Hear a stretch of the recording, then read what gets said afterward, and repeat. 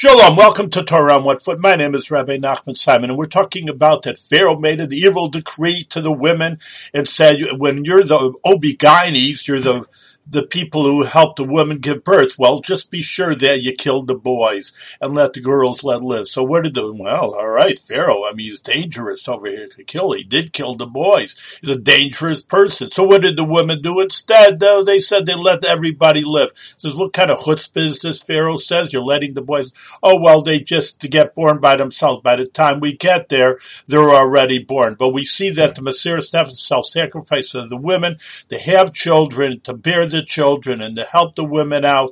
And that's what the Jewish people are born with, that they have the self-sacrifice of the women and the mothers and our wives in order to have a Jewish nation and be good Jews.